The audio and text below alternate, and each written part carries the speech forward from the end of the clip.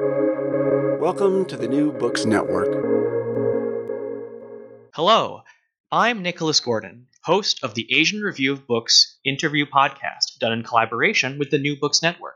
In this podcast, we interview both fiction and nonfiction authors writing in, around, and about the Asia Pacific region. Ivy Lin was a thief, but you would never know it to look at her.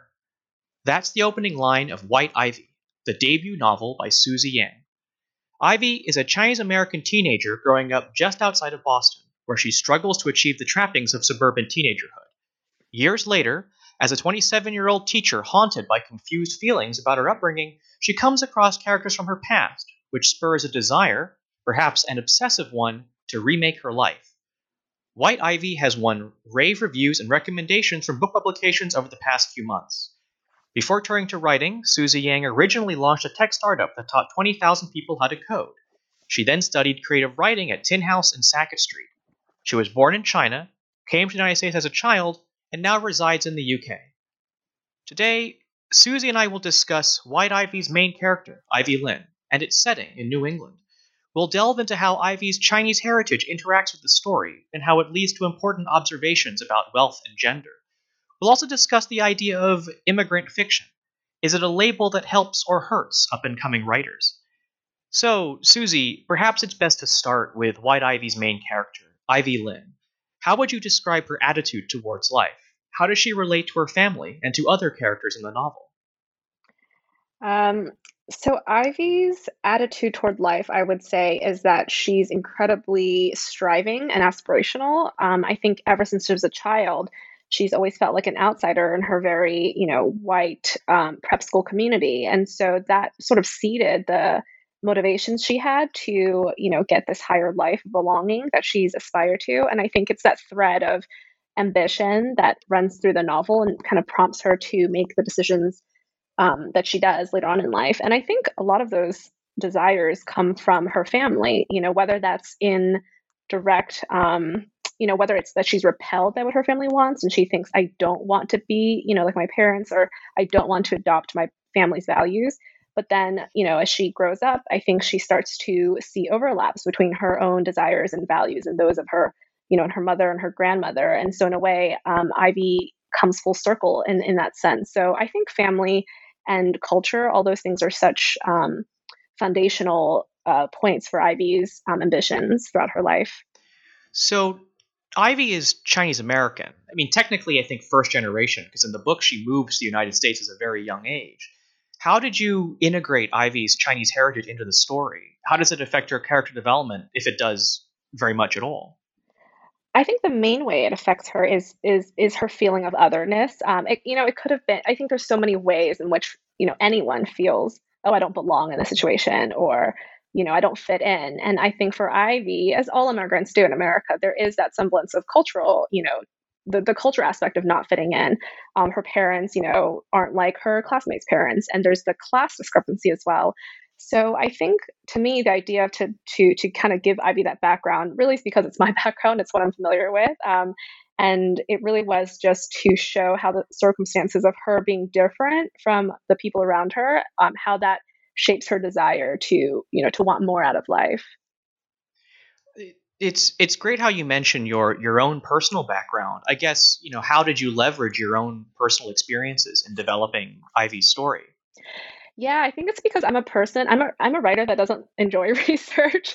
So I played around with different characters, but to me it felt really natural to give Ivy to kind of seed her background with details that were really similar to my own. So I was also born in China and I came to the US when I was 5, and I kind of gave Ivy that detail. Actually, I think during one of the drafts I cut that part out and my agent said, "Oh, that's actually a really interesting detail that could inform Ivy's relationship with her parents." And so I kind of put that back in. So really, it was just a book has to be very specific, otherwise, the characters don't feel real. So for me, it was really drawing on the details that I observed, in the Chinese American culture, particularly in the section of the book where Ivy returns back to China. I because even though I was born in China, I didn't go back until I was in high school, and that feeling of culture shock and meeting relatives that I don't remember for the first time, I definitely drew upon a lot of those details for that section of the book. So it was really seeding those details of Ivy's background to make her a fully fleshed out character. I wonder if you could actually talk a bit more about the trip to China, both I guess for yourself, but also as it's used in the book. It's kind of the transition you can say from Act One to Act Two. It's not. I know that's not quite how the Right. story develops, but it is a big shift in the beginning. So I guess could I ask you to talk a bit more about first of all, how you dealt with any trips back to China, and then how you worked that into Ivy's character development in the novel. Yeah, it was really, I think when I decided to write, to have that section come in the book, it was really out of nostalgia. Like I said, I visited China for the first time after moving to the US when I was in high school. But since then, I still have grandparents who live there. I have family. So I'll go back and visit every, I would say, few years. As an adult, it's been maybe once a year I try to go. So, those trips are such great memories for me. And it feels so different from my life in the States. And I think all Chinese American first generation or second generation kids can feel that way. And so when I decided to write that scene for White Ivy, it was really out of nostalgia and a sense of wanting to incorporate those emotions and those evocative scenes of seeing your relatives or seeing just how different and frenetic China was compared to the American suburbs. So when I wrote those scenes, I thought, Ivy is kind of is going through an education of sorts. It's when she's transitioning from when she's a child and now she's learning about wealth and she's learning about the greater world. And I thought, what a interesting way to juxtapose both her first experience to wealth in the form of a wealthy aunt she meets in China, but also to her culture, which she, I think, up to that point had never really been able to understand. And so it was really combining all those factors and having that section of the book be a huge learning experience for Ivy, both in class and in culture. Yeah, what I found really interesting about this trip, and this is kind of relevant for me looking at this book from Asia. It seems like during the trip, there's a feeling that Ivy finds it easier to achieve the trappings of well-to-do teenagerhood in China than she does in the United States, because her wealthy aunt is bringing her around and buying her all of this designer stuff. Yep. But this seems to be a reversal of most quote unquote immigrant narratives when they return to the home country, where either the home country is still destitute or they're bringing wealth back to the host country. I mean, that's how immigrant narratives are traditionally presented, even though I know that's a stereotype in itself. And so it's just this just seems the way that this is done in White Ivy to me is seemed quite different and perhaps unique when talking about Chinese immigrants and Chinese American immigrants going back to mainland China. Yeah, I mean, that's so interesting you said that because I definitely wanted to show both sides of China. I think China's a really disparate place. There's such a huge discrepancy between, wealth and poverty. And I wanted to show that in a way. I actually even had a scene that I think it got cut for the final novel, but essentially Ivy is kind of presented with the opportunity, does she want to maybe come back or go to school here, or she's trying to imagine her life if she didn't go back to the US, just very briefly. And I wanted that to almost be a sense of, Ivy is choosing not just it's the material trappings, but that's not all she cares about. It's like you said, if she just wanted to sort of be wealthy or to, accumulate nice things, then she can have that in China. But for her, it's not just about money. There's a line in the book where she thinks that there's a difference between wealth and money. And I think that's a lesson I wanted her to learn there, that it's, that there's things that are beyond just materialistic things. And so she actually decides, I think, from that summer that she's an American teenager, so for her, it really was, seeing the different parts of her identity and sort of deciding to move forward with one. So that was a really deliberate part on my end. I didn't just want to portray, China as this place that was horrible and she couldn't get anything out of it. I think it's a lot more nuanced than that in real life as well. So obviously most of the book takes place in New England, suburbs of Boston, Massachusetts. What was interesting about this particular location vis-a-vis the United States in general? Well, for a while I thought, I've lived in and out of New York, and so I thought, let me set it in New York because it's, familiar. But then I thought there's so many stories about that kind of, wealthy elite in New York, and I thought, I think there's something very specific about the Speyer family that felt very New England to me. It's sort of that politician's family, but also, the WASP culture. And, my husband, he went to school in Boston. So I would visit him a lot in college for 4 years. And there's just that mood, I think, of the New England area that feels a little bit more like patrician. So I thought I made the decision to set it in Boston because of the Speyer family. It sort of felt more appropriate to their kind of aesthetic. Well, I mean, as you note, it's the difference between money and wealth that Ivy kind of grasps at in the novel. Yeah, it does feel like there's a certain, I don't know, like old, like, the culture isn't just, make as much money as you can and show that off. It definitely feels more steeped in culture, even if that is a stereotype. But I think that New England, the preppy stereotype of like Ivy Leagues and also just old families, that I think is such to me at least, it feels very New England to me. So, looking a bit more broadly at the whole novel, one of the things that pops up again and again throughout the novel seem to be the lies of a family tell themselves. It may be or lies or misperceptions. Obviously, Ivy has no real idea about what her parents are actually doing. That's actually a plot point later in the novel.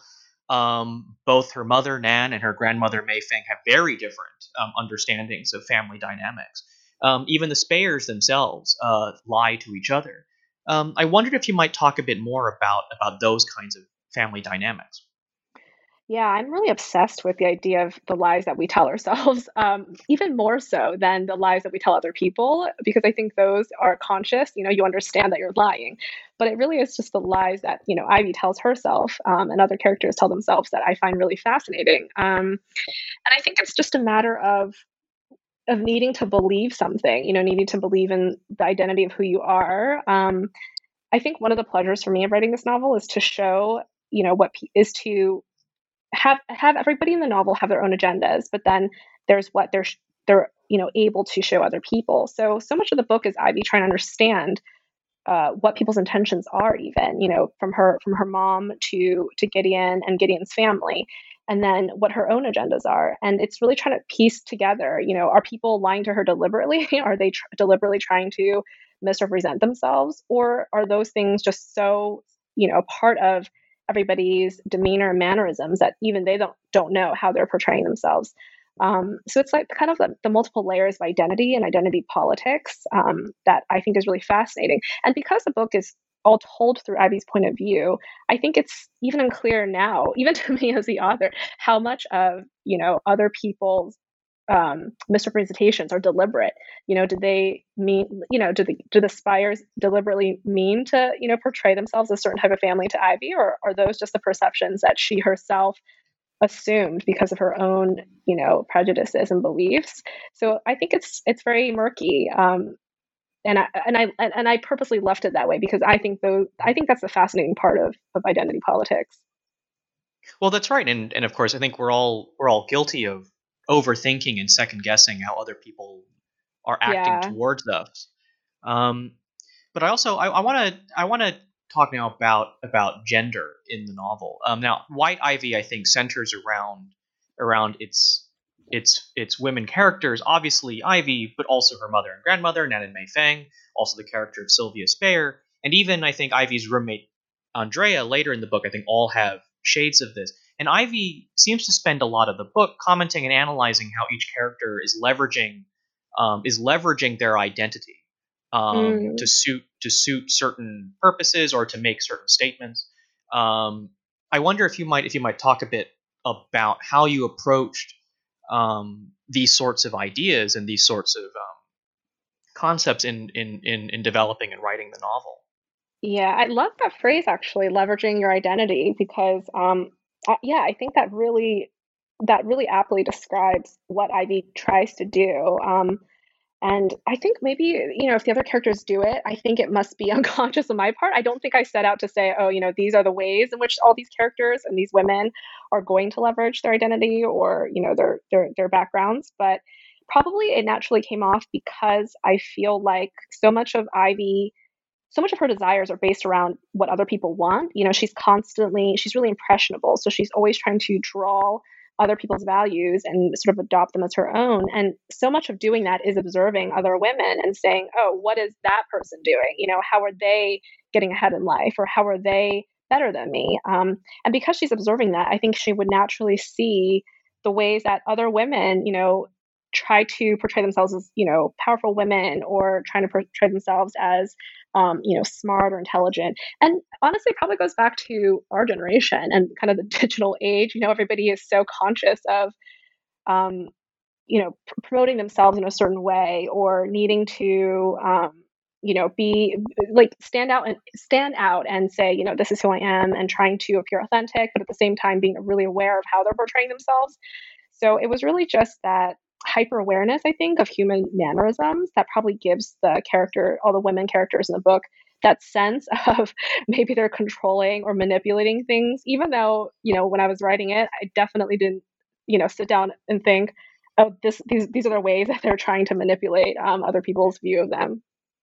Well, it's also true, as you noted earlier, that the whole book is being portrayed through Ivy's perspective. So this is maybe how Ivy sees how all these characters are acting, but Yeah. in truth, they're not. These are her overthinking it, or second guessing it, or trying to apply her own understandings Yeah. of the world. I guess I'd be remiss to not mention the male characters of the male characters of the book, especially the two men from her past, Gideon and Rue. And I guess as you were developing those characters, how did you see them contrasting and comparing with each other? Yeah, it was exactly that, actually. I developed the characters to be foils for each other. So I think the character of Gideon came first, just as the representation of Ivy's aspirational life. I think we've all known, like, I think every girl in America has their own version of the Gideon, whether that's, whatever that represents to them. And I think the point was that it's not so much that Gideon is special in any way, it's more that he's special to Ivy because they have that childhood bond. And then directly in opposition to Gideon, I thought of the character of Rue, somebody who would understand, the parts of Ivy that she wants to conceal from people like Gideon and from the outer world. And as they grow up and, reconnect, it was really these two men that kind of represent different ideas to Ivy of love and of wealth and of class. And she's constantly using them to bounce her own ideas of what she wants out of life. Does she want somebody who adores her? Does she want, easy money? Or does she want, a more glamorous, a more, seemingly, picturesque type of life? So she's really just using these two men as reflections to question her own identity and to question what type of life she's going for. So in a way, I really think Ivy doesn't understand the men in her life. Like, even beyond Gideon and Rue, I don't think she understands her brother. She doesn't understand her dad. I think she sees men as almost avenues of, of just different reflections of what she wants from life. And because of that, I think she misunderstands Gideon and Rue to her own detriment, which is clear at the end of the book. So again, I think talking broadly about White Ivy, I think, as you say, Ivy's family is Chinese. It refers back to stories in China, and Chinese culture, I think, plays a role in how her family sees these dynamics. Whereas the Speyers, I think, are your go-to like waspy New England patrician family. I guess, how do you see, again, like, I guess in some ways, do you see those two, I guess, family styles, family cultures as foils to each other, or how do they? I guess, how do you see those two family cultures interacting? Kind of the Chinese side and the more waspy New England side. Yeah, I mean, I think it's less about the specificities of being Chinese or being, WASPy family, and just more about not understanding each other, and also about, for Ivy in particular, about navigating both worlds, which she's familiar with both of them. And I think this is a viewpoint that all immigrants have. It doesn't matter if you're Chinese American or Turkish American, whatever. You understand. There's the culture of your parents, your ancestors, and then there's the culture of America. And so it really is just that almost like leading a double life. You're one person in school, you're another person when you get home. And so to me, it was really, it's just like what you said. It's like the foil of showing that Ivy belongs in two different worlds. And it could have easily been a very different world. If I decided to set the story in San Francisco or Hong Kong, wherever, the Spires would have been a different family. But to me, it was less important that it was, the Swasey patrician family. I mean, that detail served the story only insofar as that sort of, like you said, a subset of privilege in America. It's like a very stereotypical, idea of wealth and money and privilege in America. And so that was why I decided to create the Spires the way that I did. But in terms of, the narrative, like momentum, it was really just to show the double worlds that Ivy inhabits. And it could have been, different cultures, but I think everybody has that experience to juggle multiple identities. And that was really the motivation for that. So I think I'd like to talk a bit about your process for writing this novel, and because I know your background is originally in tech, and I guess some people may call this a quote unquote career pivot away from tech into creative writing. But I guess this is your first novel, and so how did you find the process of writing White Ivy? Yeah, so I mean, I've been writing for fun my whole life. Ever since I can remember, I've been a huge bookworm, and I've been scribbling stories and writing my journal. And so I actually went to pharmacy school before I even worked in tech. So you could even say this is my third career pivot. I did 6 years of pharmacy school, but halfway through my program, I hated it and thought, okay, I need to do something else once I graduate. But I was too far along in the program to drop out. So I thought, let me just get my degree. And then I decided to work in tech, which felt, still like a very normal career for, for somebody who thought that I would, just kind of get a job and work. But I think when I was around like 26, 27, I call it my quarter life crisis. It felt like the urge to see if I could make it as a professional author really just became sort of unbearable. Like I said, I've been writing, but I never finished a novel. And so at that point, I'd been running my startup for around 3 years. And so it was at a point where I could take a year and just let the startup run on its own and maintain it, but devote that time to finish a book. And so it was essentially me putting my back against the wall. I thought if I can't, finish a novel within this year, then I'll just have to kill this dream.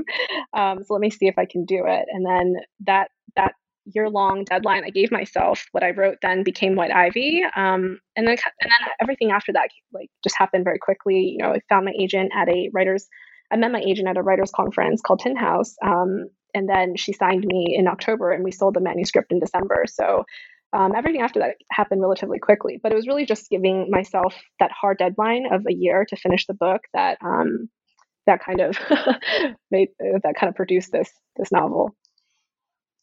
So I think I'd like to end this conversation by talking about, I guess, there seems to be a growing category of fiction involving immigrants, I think especially Asian American immigrants recently, navigating the path of growing up in the United States. And sometimes I think this could be characterized as, quote unquote, immigrant fiction. But do you think categorizing this body of work in this way, do you think it helps up and coming writers in the United States, or does it hinder them by putting them into a box? Actually, I haven't heard that term immigrant fiction. I think, I do see that there is a growing body of Asian American writers, but I mean, the ones that I've read, I'm just thinking from the top of my head, I feel like it's less about the immigrant experience and more, it could be a thriller, or I'm thinking of Min Jin Lee or R.O. Kwon, where they talk about religion, or Celeste Ng, where they talk about, the kind of racial dynamics in the suburbs. So to me, I feel like their stories are actually like less about the immigrant experience, but more about just, I don't know, universal topics. But it's just that they happen to maybe, showcase characters who happen to be Chinese American immigrants or Asian immigrants. I'm actually unfamiliar with that term. If people do label books like that, I guess it's okay. I mean, I haven't heard of it, so I don't feel like I'm inundated with that label. I feel like it's a fair thing to say that it's an immigrant story. I certainly describe White Ivy as an immigrant story. So I don't feel like it's limiting as of yet because I haven't, been inundated with that phrase yet. Well, I think it's useful to ask because sometimes books get attached with certain labels, much to the chagrin of their authors. This has definitely been true for people who write, let's say, the other side of this, which is quote unquote expat fiction. I've definitely talked to some Oh, authors wow. who I are haven't even who heard of are that term either. Wow. well, that's a thing that pops up more out here in Asia. Um, so I guess, I mean, maybe to loop back to what it's been like to write this book. I mean, you know, obviously White Ivy's gotten a lot of praise, has gotten a lot of buzz. I guess, how are you feeling about the reception to White Ivy that you've seen in book review publications and other publications? How are you feeling about the attention it's got? I mean, I feel really lucky because this year has been crazy for everybody and particularly for debut authors. I remember back in March, all these books were coming out and everybody's publications were getting pushed because of the lockdowns. So it just felt everything is out of your control. And I think I've just taken that attitude throughout the whole year. It didn't feel like, whether it's the praise or the reviews, it doesn't feel like I did anything to cause either the positive ones or the negative ones or any of it. So just trying to take it all in stride and yeah, just feeling really lucky and not taking any of it for granted, especially this year. Okay, and I think with that, thanks again for everyone to listening in to our interview with Susie Yang, author of White Ivy. Susie, I guess a few final questions. First of all, where can people find your work? And what are you doing next? Where can people find my work in the sense of, um, what do you mean by that? Well, I mean, I guess first of all, either where can they find more information about White Ivy, and then maybe your other work that you might have done in the past. Oh, okay. I mean, you can go into my website of susiebooks.com. And in terms of what I'm working on next, I'm around, I would say, two-thirds into the first draft of my second novel. And it's a love story that takes place over 10 years, also set between the US and China. And it follows a character as he tries to gain fame within the Chinese entertainment industry. So, I mean, it tackles similar topics of, identity politics, and it takes on that outsider perspective of somebody looking into a world that's very unfamiliar to them and trying to navigate, their sense of belonging and, again, the striving aspect of that. So So you can follow me, Nicholas Gordon, on Twitter at Nick R.I. Gordon. That's NICKRIGORDON. You can go to AsianReviewOfBooks.com to find other reviews, essays, interviews, and excerpts. Follow on Facebook or on Twitter at Book Reviews Asia. That's reviews plural. And you can find countless other author interviews at the New Books Network at newbooksnetwork.com. Susie, thank you very much for joining me today. thank you for having me on, Nick.